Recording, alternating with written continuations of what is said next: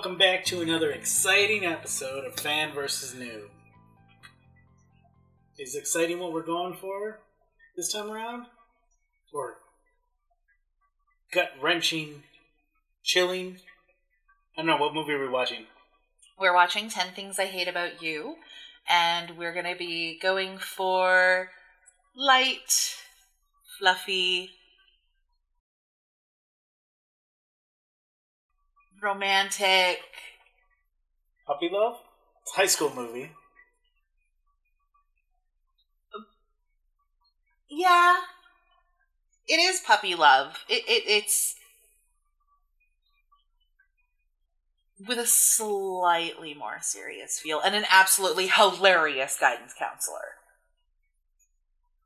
Sorry, I'm putting that out there right now. You're going to love the guidance counselor. She is fabulous. Alright, well, let's just jump into it. I don't know, what do you have? We have, what are we watching? 10 Things I Hate About You, released in 1999. A long time ago. I mentioned in a previous episode that when I was a kid, there were 2 movies I would see every single day during the summer. I went to the afternoon viewing of 10 Things I Hate About You, went to A&W, got a poutine, and then went to the evening viewing of Never Been Kissed. Never Been Kissed is not going to be featured because as an adult, I'm a little off-put by the idea of an adult going back to high school and having any kind of friendly socializations with minors. It creeps me out. So I'm not showing that one. But 10 Things I Hate About You will be featured. Now, this is a classic. It's from the 90s, so... but it is based on a play that was written in the 1500s. Yeah, but is this Troy and the Iliad, or... It's Shakespeare. Oh, okay. Mm-hmm. Alright. And if you had to take a guess out of any of his works, I'll tell you, it rhymes with 10 Things I Hate About You. Romeo and Juliet. No, I have no idea. I'm not big on my Shakespeare. So Romeo and Juliet was a romantic tragedy. This is a romantic comedy. Even Shakespeare wrote comedies. This is a loose retelling of The Taming of the Shrew. Certain elements aren't included. So The Taming of the Shrew is a play within a play. This is just a movie.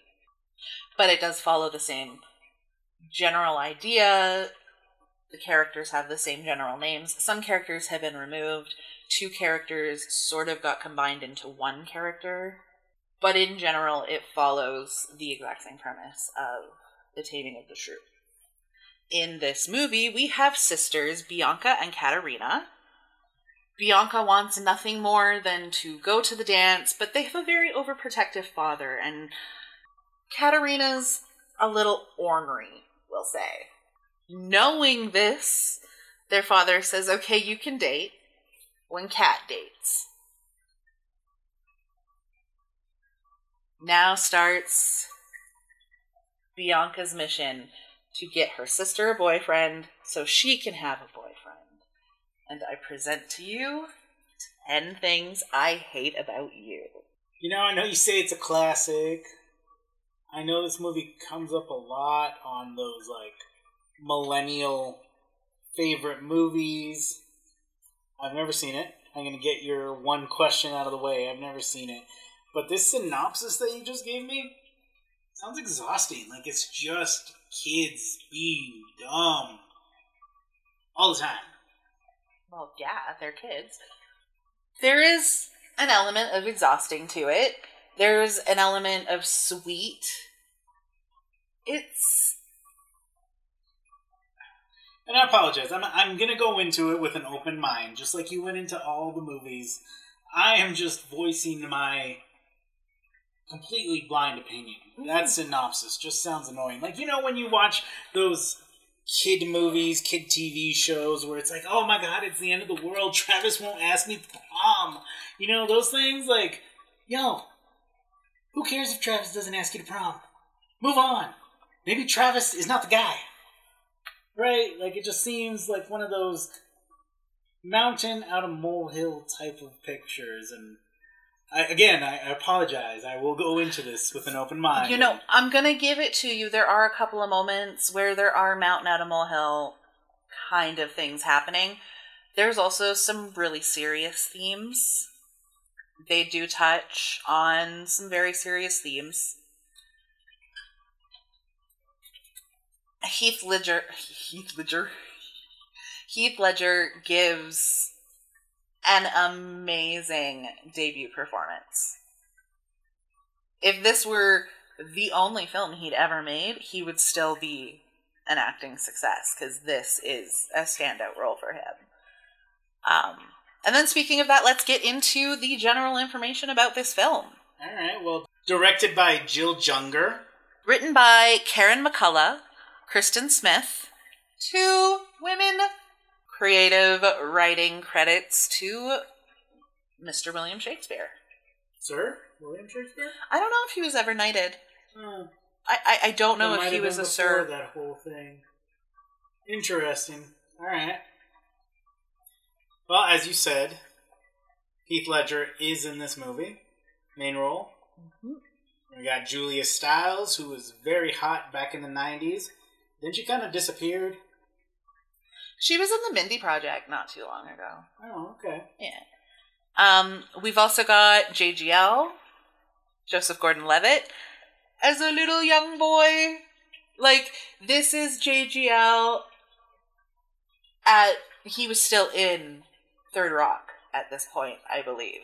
Like, he was still a young teenager. He wasn't the adult that we see today. Yes. It also stars Larissa Olenek. I don't know how many people would know who Larissa Olenek is unless they were a millennial and watched The Secret Life of Alex Mack. Yeah, I have no idea what you're talking yes, about. Yes, that was legitimately, I do believe, the thing that she was most known for at that time.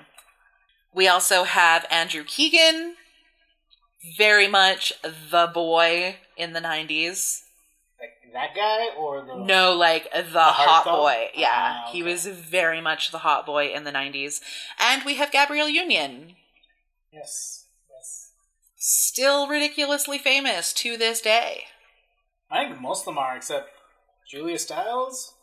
But she kind of fell off after the Jason Bourne movies. That was like the last big thing I saw her in. Yeah, I don't think Julia Stiles is much around anymore, and I don't think Andrew Keegan is doing much anymore either. All right, the tagline. Let's see how you feel about this one. There's a few of them this time around, too. There are so many different ways to hate. Count them yourself. I love that. I love it. How do I loathe thee? Let me count the ways. I like that one. But I feel like that's more Shakespearean than anything else, and that's probably why I like it. Yeah, this is definitely a nod to Shakespeare. And then the third is they're spitefully romantic. Yeah, I know how I feel about that one. Like, are we gonna see one of those toxic relationships that Hollywood romanticizes? I don't know. I don't know. To the best of my recollections, I don't think so. It's more of a... There's toxicity in how they come to be together, but them together isn't toxic. If that makes any sense. Not really, but I'm old at this point, so maybe I'm just jaded. This movie is rated PG-13. 13, perfect age, so that all the little teenager people can watch it. Also, the reason it's rated 13 is for crude sexual humor. This is a high school rom-com, so... I'm not gonna lie, there is a moment, like, when they're talking about, like, crude sexual humor, I remember some of this crude sexual humor. They're going through her underwear drawer at one point, and the sister tells one of the boys she's got black panties, which apparently means she wants to have sex. Man, things were so easy back in the day. Right? Black panties, DTF. There you go. Not that I knew what DTF meant or that the phrase DTF even existed when I was a youngin' at the cheap movie theater spending my weekday allowance. Hey, but you probably added to the numbers on this movie. That's what I'm thinking. I am personally to benefit to these abysmal numbers. Yeah, they aren't that great. They're not. This movie had an estimated budget of 300... Sorry. Wow, see? Like, I'm thinking we're watching some big movies here. No, not 300 mil. 30 million.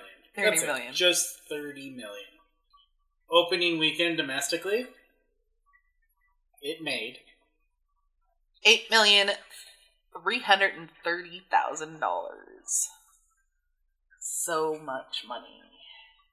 Yeah, less than a third of its budget. A little over the budget of Palm Springs. Yeah.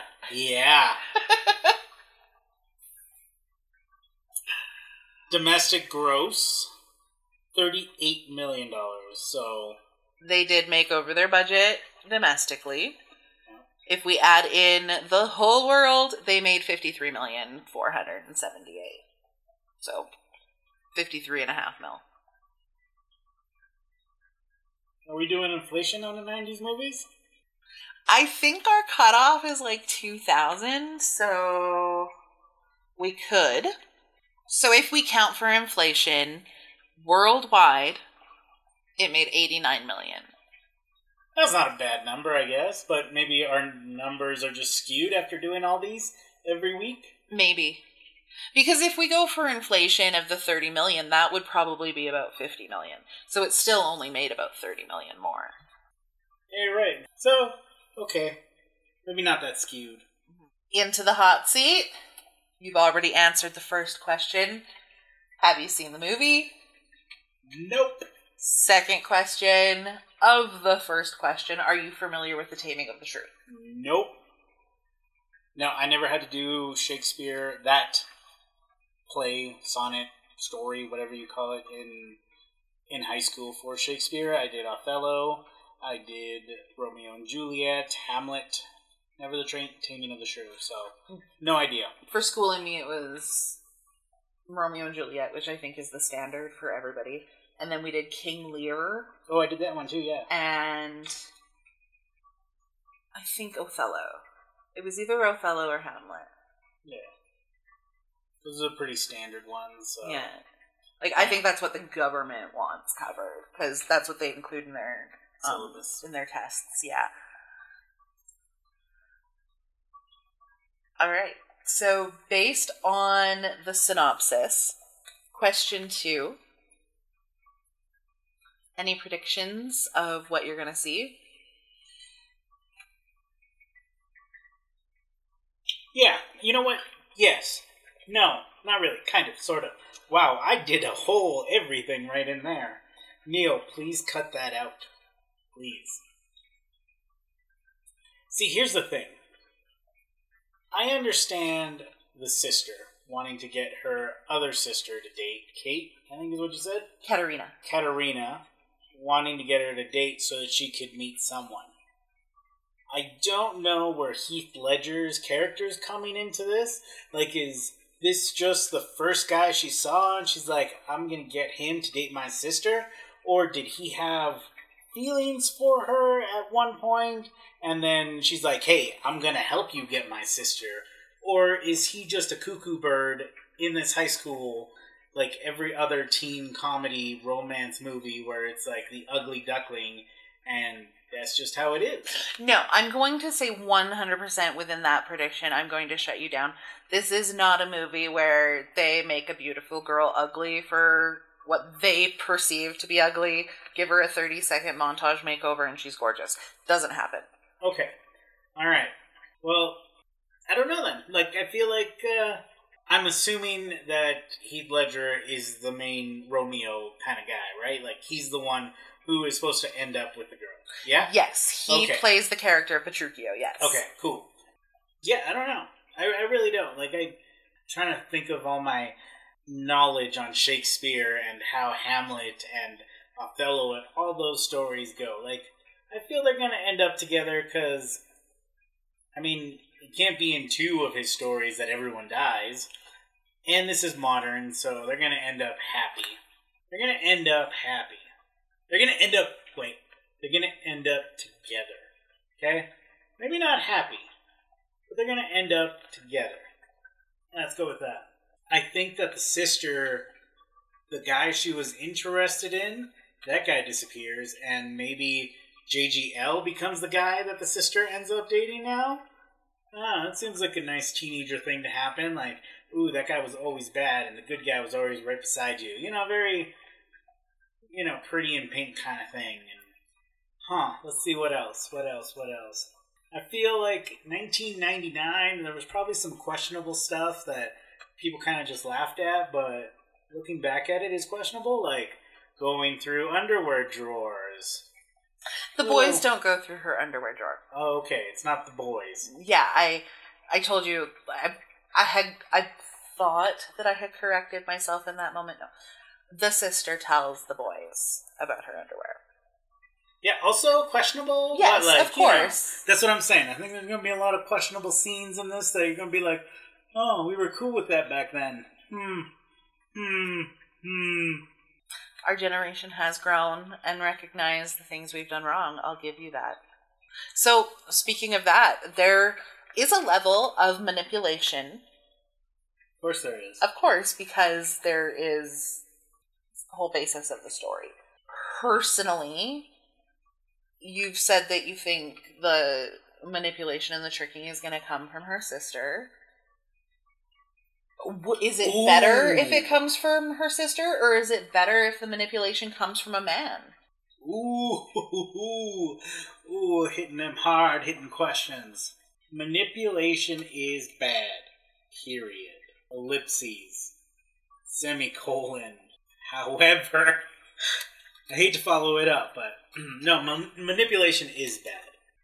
However, I think the severity of the manipulation in my personal line depends on what the end goal is. Alright? Hypothetically, completely making this up. If the sister goes to Heath Ledger and says, I will give you $100 if you date my sister, and he says, I will date your sister for $100, and he manipulates her into going out with him, horrible. And I do not like this character. Right? If the sister says, I want to date JGL, but only if you date my sister, and she manipulates him into asking her out because she believes that he is a good match for her, I'm okay with that. But I guess my biggest line that can't be crossed is the ends, right?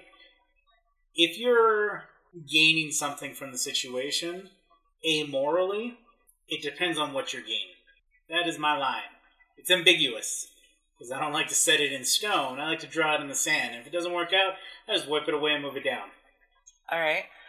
Fair. So let's then pose it like this. Is there a sliding scale to manipulation that makes it okay? What if the manipulation is done in a subtle way and can almost be passed off as non-manipulation? I'll give you an example. So in the Shakespeare play, very quickly within it, Petruchio and Bianca marry. Because there it's not dating, it's you can't get married until your sister gets married. And Petruchio tells everybody, this is how you tame a shrew. You kill them with kindness. And then he just agrees with everything she says, gives her everything that she wants, makes her, and then subtly builds those feelings. It's definitely a form of manipulation. But is this person actually being negative by being overly acquiescent to their partner? Is it disingenuous, therefore it's manipulative? Or is it not manipulative because it's not disingenuous, and it is for a decent goal at the end? See, that's where my sliding scale comes into effect. if the goal is righteous, I can be more lenient on the quote-unquote manipulation. Because if you are wooing someone, obviously you're going to put your best foot forward. You're going to offer up back massages and, make the time, so to speak. However, so you're going to make the time, okay? So sliding scale, yeah, you're being a little manipulative. But if your end goal is to be happy, that's okay. I can still write that off as not manipulative. But if your end goal is, let me add this girl to the notch, or, something along those lines, very disingenuous, yeah, that scale flips the other way, and you are a horrible person. But, to caveat that, if you pursue, show interest, lavish gifts, kill them with kindness, and the second you have them, you flip, mega points in the other way. Mm-hmm. Yeah, so it all depends on the ends. That is my sliding scale. It depends on the ends. The ends do justify the means. I live by that. But also the intention inform whether or not those ends should justify those means. Yeah, no, 100%. Like I said, if your goal is just to gain a checkbox, add a notch on the belt, get a pet, all horrible. I mean, if you're going to go through that much work just to get another notch on your bedpost, you have the need to seek guidance from somebody. Yes, exactly. That's why the ends of adding a notch do not justify the means. All right, final question before we pull you out of the hot seat. You know it. Is it going to pass? No, I don't. Personally, I just don't think it will.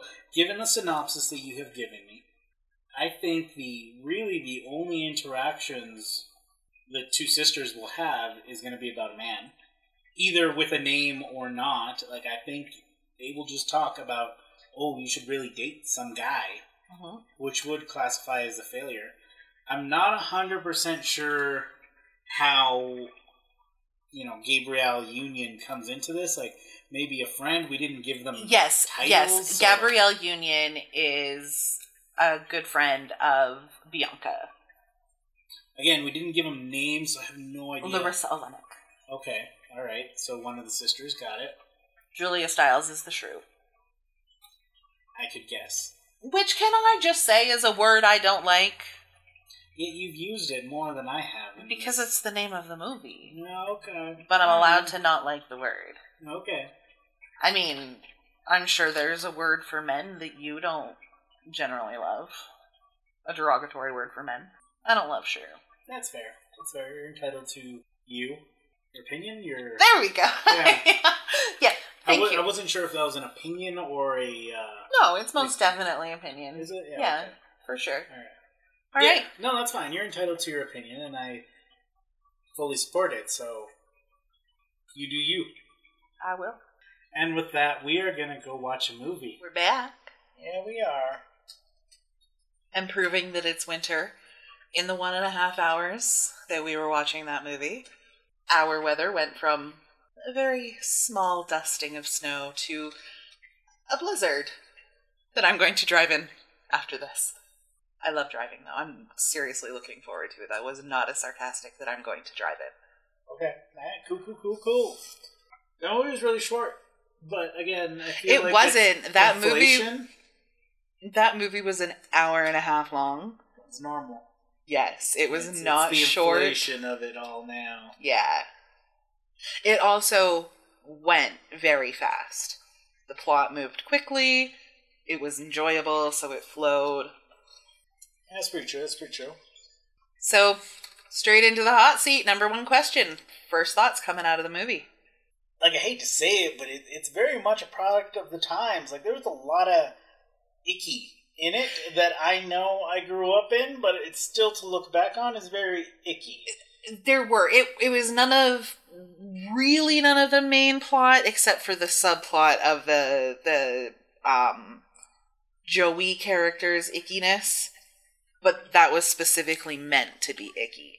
Yeah, but like at the same Whereas time... other things that were slipped in that were icky were just icky. Like, even I said ew quite a few times. All right, I'm just making sure that we're talking about the same icky thing. Yeah, so like when they're throwing out the R word. Just like it's absolutely nothing. When she flashes a teacher, I was really, really glad that they showed no physical reaction on the teacher. Like, they kept that really... Yeah, I don't even think he looked down. No. It was just like, eye contact. This is happening. This is inappropriate. He was in very flush pants. And I think they did that purposely. So as she was walking away, you could see that there was literally no southern action happening. Yeah. But still icky. It was icky icky. Yes, that was icky. There was the comment about the 15-year-old. I delivered 15-year-old twins, or I delivered twins from a 15-year-old today. And do you know what she said to me? I'm a crack whore whose daddy doesn't love her, or something like that. That made me very, like, that was my very first, very audible, like, ew! Yeah, like, even the whole, I need to know more about your sister, like, that whole thing, and then she's like, no, she's not. A Katie Lang fan? Yeah, and then the whole going through the room and everything, just like... Spoiler icky. Then. Big spoiler. You're gonna really dislike one part of Clueless, which is our next movie. Because at one point, a character refers to a homosexual character as a friend of Dorothy. Really? I love that you don't know that. That warms my heart so much that you don't know that insult. That it's like Dorothy from The Wizard of Oz, Judy Garland. Yeah. Yeah. Is Judy Garland gay? No, but she's an icon within the community. Oh. And her daughter is Liza Minnelli, which makes her that much more of an icon within the community. I know the phrase from pop culture. I've clearly never used it in my regular life. And I am so very happy that you didn't even know that. That warms my heart so much. That you don't even know an offensive stereotype. It's awesome. Wicked. You rock. Moving on. Thank you. Huh. Interesting. You learn something new every day, I guess. Apparently I have a pretty low bar, too. So far, all we've talked about is how low your bar is. Yeah. So, it did have some stuff that was a product of its times, but did you like it? Okay, so here's the thing. No, I didn't like it. But that is through the eyes of an adult. Okay? Like, some of my favorite scenes, and I'm sorry if this is a question that's going to come up, but there were 3 amazing scenes in this movie. Mm-hmm. All 3 had the black teacher in it. All of them. All of them had me laughing. Like, yeah, man, you know what's up. Like, the first scene he's introduced is, and he's, like, talking to the main character, Julia Stiles, and he's like, what is your suburban, Midwestern, white girl... what is your crusade now? Like, next time you do something... Tell me about your oppression. Right? Like as an adult, those scenes really made me chuckle, made me laugh. Like, brought a smile to my face. So, like, those were my favorite scenes. But most of the movie, I was groaning. Like, come on. Like, really? This icky, So... But there was other things you very much applauded. Yeah. So, like, that was really icky. So, I'm gonna be honest. Like, watching it right now, as me, no. I did not like the movie. However, if I would have seen it 10, 15, 20 years ago, yeah, this movie was pretty cool. Like, even the romance aspect of it, which... didn't seem... it was kind of icky, but morally gray. I could get behind it in my younger days. But right now, no, I didn't really like it. But I think you asked this question pre-movie. Put yourself in the mindset of a teenager or a younger person. Yeah, I could totally see this movie being... why it is such a cult classic. Because even in our times right now, in the mind of a young person, I think this is still a pretty great film. Yeah. Like, you have a quote-unquote oppressive father a bad boy, a model. Like, I mean, you switch a few little things. A bad boy who's a good boy and a good boy who's a bad boy. Yeah, like, I mean, it's all the teenage tropes, which is me as an adult, I just roll my eyes at now. But subtract a couple years, yeah, this could be a movie I see a few times. But now I need you to keep in mind, like, this isn't a product of the 90s. Yes, some of the things that icked us out were very much a product of the 90s. And most of that was just dialogue. Yes, but the overall reaching plot of it all is the product of the 1500s. Yeah. No, that... And that now, with the plot and how feministic it is and everything, throw that again into the 1500s. That's radical. It is. It's very progressive for a woman to, well, a shrew, so to speak, to be a shrew for the reasons that she would be, right? Not wanting to get married at the age of 10, you know, the usual Disney tropes. The taming of her pretending that you like all her interests and then realizing that you do, and you like her the more for it. It very radical for its times. But I can see where, as an adult, you're having issues. Apprehensions. Yes, because as soon as I started watching, I was immediately back into the person I was when I watched this all those times. See, that's the other thing. There were a few characters that were in the prime of their awkward youth, and I looked at those characters and I was like, I think I have said that line before in my youth, which I did not like. I did not like that, to be thrown back there. I mean, I guess that just speaks to how good of a movie is to, like, take you with, like, 2 or 3 lines and throw you right back into your childhood. Yeah, I mean, I'm divided. As I am right now, sitting in this chair, the movie was okay. I'm not a fan. I'm never going to watch this movie again. I didn't particularly, like, love it. There were a few standout scenes. Mm-hmm. But overall, this is not a... I would not say that me, right now, liked it. Enjoyed it, but didn't like it. Does that make sense? Yes. Yeah. But subtract a few years, probably a pretty good contender for top 10. Yeah, I mean, it is. I can get it. I can understand it. So this movie, the screenplay, was written by 2 women. And as I was going through this watching of it with the mind that I'm in now, I could really see the female influence in the writing. Were you able to see that influence showing? I can't really answer that question. Because I am a guy, everything I see is from a male's viewpoint. Mm-hmm. So something like when the sisters are arguing over the mother's necklace. I know women argue over necklaces, but is that because that's true and that happens? Or is it because I'm a dude and that's what media tells me happens to women? They will fight over jewelry, right?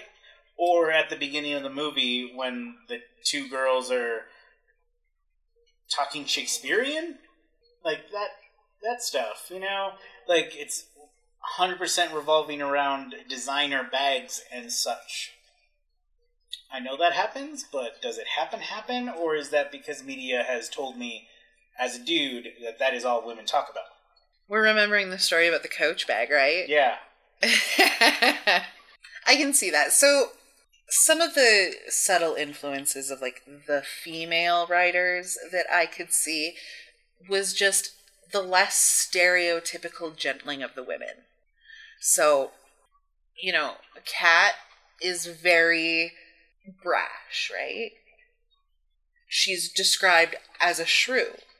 But within these writers, you see not a shrew, you just see... a feminist. Yes. Yes, and there's literally nothing wrong with this character. She's scary to some, I suppose, because she's got an attitude and they just don't know her. But I thought they wrote a really rounded character within her as much as they could within that hour and a half of film.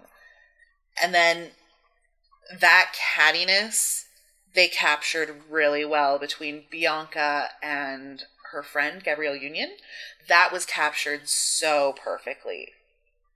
Like, that was the epitome of frenemy. And so many flashbacks. That was just the generalities of high school was very felt. Yeah. All right, so sorry, what were you going to say? No, I was just going to agree with you. Yeah, like, some scenes did pull me back right into high school and feeling those feels again. Mm-hmm. Next question is there anything in there that, from a 2021 perspective, 2022 now perspective, the third question, within the movie, was there anything that you looked at with your adult living in 2022 eye and thought, oh, thank God they did that right? Through the lens of 2022, through the lens of an adult, any of those teenage scenes, like the drinking, because, I mean, it was a 90s movie, so, like, underage drinking was always glorified. But at the party, she gets up on, the table and she starts dirty dancing, so to speak. I mean, not really, but that could have gone really bad. And then she almost passes out. Also could have gone really bad. But a girl throws herself at the guy, Heath Ledger, and she's like, make out with me, take me right now. And he throws her onto another person, and they just start going at it, and there's, like, cuts back to them all the time of them going at it. I did even ask you in that moment, is it made better by the fact that the kid, like the guy, is super drunk too? Yeah. Yeah. And that was one of those icky moments where you had to stop and think,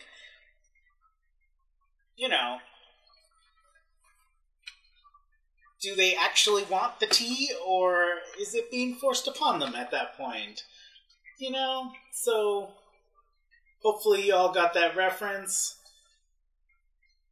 Anyways, yeah, that and how the one guy ended up dating the sister, I thought that was going in a different direction as well. When you find out that Julia Stiles dated the guy that her sister was kind of into, and then she's like, and then it. The way they played off that scene, it was like a 15-minute dialogue between the two sisters. She's talking, and then she slows down, and it's a good 30-second break, and then it. What do you think is supposed to, like, she stands up, she moves from the windowsill to the bed and says, well, everyone was doing it, and that's when I thought that was it, unconsensual. Which is kind of messed up, because the entire movie, they're kind of showing you that everyone has respect. Yeah, I thought it was going to lead into a non-consensual route. I actually remembered it being a non-consensual thing. Yeah. And then I saw it now, and I was like, well, that's just... That was consent one time, and then she stopped, and that was okay. And then he didn't even pressure her, he just douchebag broke up with her. Yeah, and that's completely cool. I mean, not completely cool. Yeah, but it's not pressure, it's right? It's not pressure, it was consensual, it was good. Like, when I heard that one line, I was like, how am I going to talk about this movie after that line? Because it was a good 15-minute chunk of dialogue. And how are they going to lead you down the road of that when they had subverted that so radically, especially for that time? Like, this is 1999. alcohol and consent aren't really taken into consideration a lot within those times. Yet she attempts to kiss him in the car, and he says no. And then later, when he is questioned negatively about it by JGL's character, he's like, I didn't do anything because she wouldn't have remembered it. Yeah. I appreciated that so much in 2022, and I don't think I even recognized its importance when I saw it in 1999. I agree 100%. Yeah, through the lens of 2022 and the eyes of an adult, that could have gone south really quick. But it was handled pretty good. And like you said, as a child, or a teenager, 13-year-old or whatever, like you didn't recognize that, but you recognized subconsciously. Mm-hmm. Yeah, so I really did appreciate seeing that in a 23-year-old movie. I mean, flip side to that is when she's arguing with him and he just wants to shut her up, he just kisses her. It's like a tried and true method for all those. Are you talking romances. about like when she's running away? Yeah. Yeah. And then when she's arguing with him at the end, he tries to kiss her again. Mm-hmm. Like that's very tropic for men, yes. But the way she like pushed him away and gave him that look, like, what are you? All right, the guidance counselor, completely inappropriate. I did not remember how inappropriate she was. Yeah, and that was like the first 30 seconds of the show. Do you think that she was placed in there for nothing more than the gratuitous crude humor? I really have no idea what the role of her character was. Like, she appeared in the first half. It almost seems like she got cut halfway through when they realized how icky that character kind of is. Like, I mean, even when he comes in and is like, yeah, I got detention because I flashed something, and then she's like, what'd you flash? And he's like, no, relax, it was just a bratwurst. And she looks down and slowly looks back up and says, don't flatter yourself. No, that's a bit optimistic. Nah, something. Yeah. It's along the same tone. But regardless, icky. Icky. Because I didn't understand. I can't age myself too much, but I was innocent when I saw this. Very much a early teenager. And I didn't understand that stuff. And as I got older, I understood it, but there was a little bit of nostalgia to it, and I still had the brain of a child. It wasn't fully developed. My adult, fully developed brain is like, ick. Mm-hmm. Ick. And also, write your erotic novel at home. Yeah, everyone needs a hobby, but there's lines that can't be crossed. Yeah. Yeah, which is really messed up because then the other teacher, like we said earlier, didn't even flinch when actual inappropriate stuff happened to him.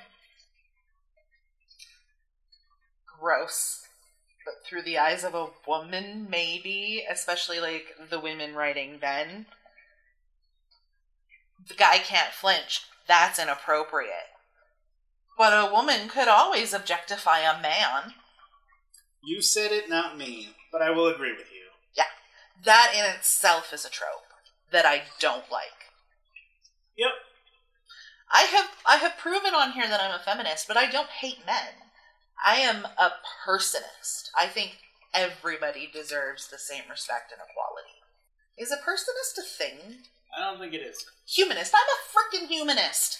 Well, enlighten me then. What is a humanist? I don't know. I don't even know if humanist is even a word. Or if it is, if it's the thing that I think it is. So we're going to take a quick Google break. Okay.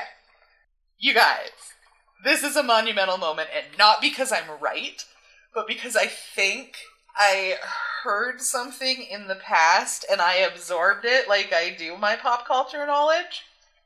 And I had something right. I'm a humanist. I believe in equality for everybody, and not just because God says everybody should be loved, but because our skin is freaking decoration and it has no bearing over who we are as people. Is that the definition of humanist then?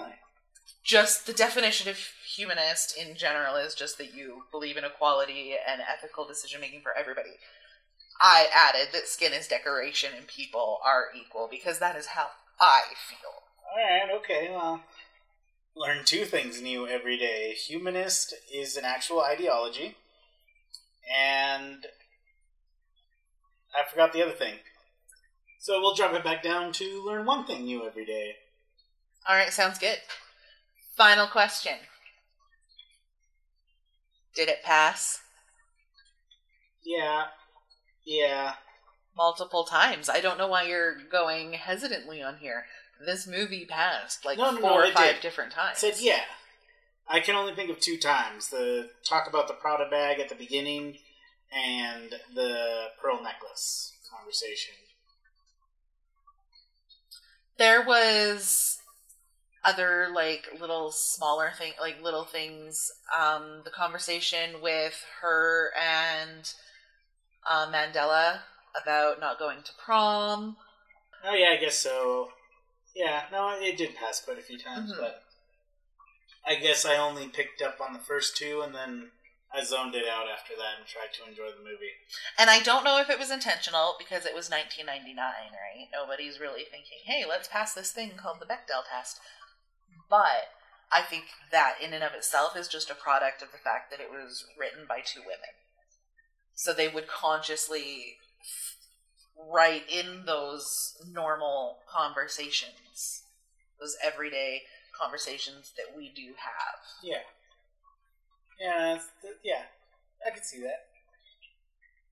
that. Not for the sake of a imaginary checkbox, but for the sake of good movie writing. Because not everything requires a man to be moved forward to provide purpose and such. And to be fair as well, it was very equal in its representation that most of the men's conversations were about women. I am pretty sure every single one of the men's conversations somehow involved a woman. Yes, yeah, teenage boys. I'm not defending it, I'm just saying, yeah, I was one at one point. I get it. Either way, it's fair. So that's it for questions, then? That is. Okay, alright, cool. What do we got now? We got stuff you already know. You know, as I prepped myself to read my trivia points, I realized there's a lot of cyclical callback, 12 degrees of separation kind of thing going on with this movie. Like, a lot. Uh-huh. So, the marching band in the sequence when he sings to Julia Stiles is actually a real marching band from Lincoln High School. Oh, cute. Yeah. Now here's the cyclical part. JGL went on to star in a movie called Lincoln as Abraham Lincoln's son. So, cyclical. It's all connected. And we know who loves when that happens. Mm-hmm. When Bianca asks her dad to go to the prom, her dad mentions those Dawson's River kids jumping in and out of each other's beds. In real life, Heath Ledger would later be in a relationship with and have a child with Dawson's Creek star Michelle Williams, which has been included in previous trivia, which is another circle in and of the circle. Mm-hmm. Lots of circles. Another one is that in the scene where Cameron's asking Bianca the things the cat's into, Bianca mentions the cat had a picture of Jared Leto in one of her drawers. Heath Ledger, who plays her love interest Patrick, played the Joker. Jared Leto would also later play the Joker. Okay, this next piece of trivia makes me laugh. It makes me laugh. So, the director of this movie, Who I'm now thinking is Gil and not Jill, like we said above. Gil Junger has an uncredited role as a teacher in this movie. Did you know that? I didn't. No, okay, did you spot him? No. No. You want to know why? Why? Because all the scenes that he put himself in got cut. Oh, I was wondering if he was like that really sarcastic, sassy teacher. Okay. Yeah, no. Okay. All of his scenes that he put himself. Which is kind of weird, because, you think you're the director, you can choose to keep one of your scenes in? Maybe, we are our own worst critics. Maybe he just decided that his work wasn't up to snuff. Yeah, maybe. So, Gabrielle Union, I don't know why I said Gabrielle. I think I said Gabrielle once. Gabrielle Union would later go on to play a cat-like character in Deliver Us from Eva, just 4 years later. It is another modernization of The Taming of the Shrew. My guess would be a person of color adaptation, because they really did separate out those genres so much back then. Mm-hmm. I think it still happens right now. A little bit too much, yeah. Let's see, what else do we got? Oh, there are 15 frames. About 0.5 seconds. Okay. 5 milliseconds. Do you know how quick that is? That is really quick. Yeah, that's super fast. Yeah, less than a second. Mm-hmm. There's a less than a second of movie cut from this movie for the UK release. Oh, dude, if we have listeners from the UK, they'll have no idea what we're talking about. We do have listeners from the UK. Yeah. Okay. Okay, you guys, there's 6 seconds missing that you never saw, and it's 6 seconds in which Patrick opens a butterfly knife. Yeah. Which was removed from the UK release because of the rating. If they showed a butterfly knife, the rating system in the UK would go higher and no longer become a teen movie. So I think what they didn't show, and if any of our listeners from the UK could let us know, I'm thinking what they didn't show was just the opening of the blade. I think they would have shown him still stabbing the frog. Yeah, but that knife... That knife itself is forbidden, so you can't see it opening. But you can still see it stabbing. But you can still see it stabbing, because then maybe you can't differentiate exactly what kind of knife it is. Yeah. But, there you go. A little bit of trivia that you may not have known being across the pond. He opens a knife before he stabs the frog.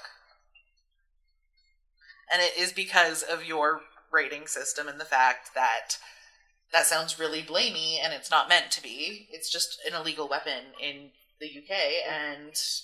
Yeah, it would raise the rating to a 12.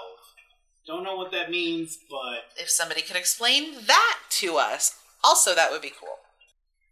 So after Michael is nearly hit by Kat, he refers to her... Who's Michael? The George Clooney knockoff. Oh, right. So, after the future NBA sidekick, who later becomes William, so he gets nearly hit by Kat, he actually refers to her as the Shrew, which is really, other than the multiple Shakespeare references and quotes throughout the movie, is really the thing that tells you this is the Taming of the Shrew. If the fact that it's called 10 Things I Hate About You weren't clear enough. Yeah, just because it rhymes doesn't usually make that connection to a lot of people. True. And I wonder, the marketing campaign in back in the day, was it, this movie is an adaptation, a modernization of a William Shakespeare. Because what was the other one? Romeo and Juliet with Leo DiCaprio, and that one was more Shakespearean than not. Yeah, they would have advertised that, because I knew going in that it was Shakespearean, yeah. Oh, interesting. So I do believe that was advertised. Clueless, which we will be watching next week, is also based on a classic work. And I didn't know it was based on that classic work until I watched a remake of it. And I was like, holy crap, this is Clueless. Oh, yeah, interesting. Because this sort of follows Taming of the Shrew, and I haven't gotten a lot into it because you don't know Taming of the Shrew. One of the hugest differences in Taming of the Shrew is they're getting married because it's the 1500s, and the father is not at all reluctant to marry them off. He's super happy. Well, yeah, I mean, it's 1500s. Exactly. I mean, you could have a protective father in that time. You just didn't. He was super happy to marry them off. But Clueless, shockingly, is a modern retelling of a classic. And I think there's a line in Clueless that kind of gives it away, but I don't remember. But I didn't know the classic, and I'm pretty sure anybody, like Amy Heckerling, was pretty open about the fact that it was a retelling of it. So I don't know how I missed it, but I was watching that movie one day and I was like, oh my gosh, this is Clueless, but in Victorian times. Coming back to this movie. Yeah. The taglines. We'll go back to the taglines really quick. There is one. I do believe we said it at the beginning. Yeah. How do I loathe thee? Let me count the ways. Which is an obvious play on how do I love thee? Let me count the ways. Now, although this movie contains multiple Shakespeare references and Taming of the Shrew lines, how do I love thee and let me count the ways was not written by Shakespeare at all. It was actually written by Elizabeth Barrett Browning. Really? Yeah, and it was the first line of Sonnet 43 from Sonnets from the Portuguese. I don't know who she is, I don't know what that is, but yay for more female representation? Or kind of sad that that gets thrown in as a Shakespeare line. Yeah. And then 50-50. everybody would think of it as a Shakespeare line. Yeah. Okay. A little bit of both. Column A, column B. We are coming up to the very final note, and I rather enjoy it. One of the books clearly seen in the bookstore scene with Kat and Patrick is entitled 10 Stupid Things Men Do to Mess Up Their Lives. It is very much a real book written by Dr. Laura Schlesinger. And if you want it, you can get it on Amazon and Goodreads. All right. So I don't think we really need to spend too much time setting up what we're going to watch next week, y'all, because I think I set it up a billion times. That would be Clueless from the 90s as well. Yeah, definitely from the 90s. Probably like 95 would be my guess. You know what's left. Yeah, I do. Your joke. So go ahead, hit me with it. The daddiest of dad jokes ever. When Shakespeare got his pencils mixed up, he couldn't remember if it was to be or not to be. Well, that just threw me back into high school. That is lame. And I hate those pencils. They remind me of Scantron sheets. Alright. For now, we out. Bye!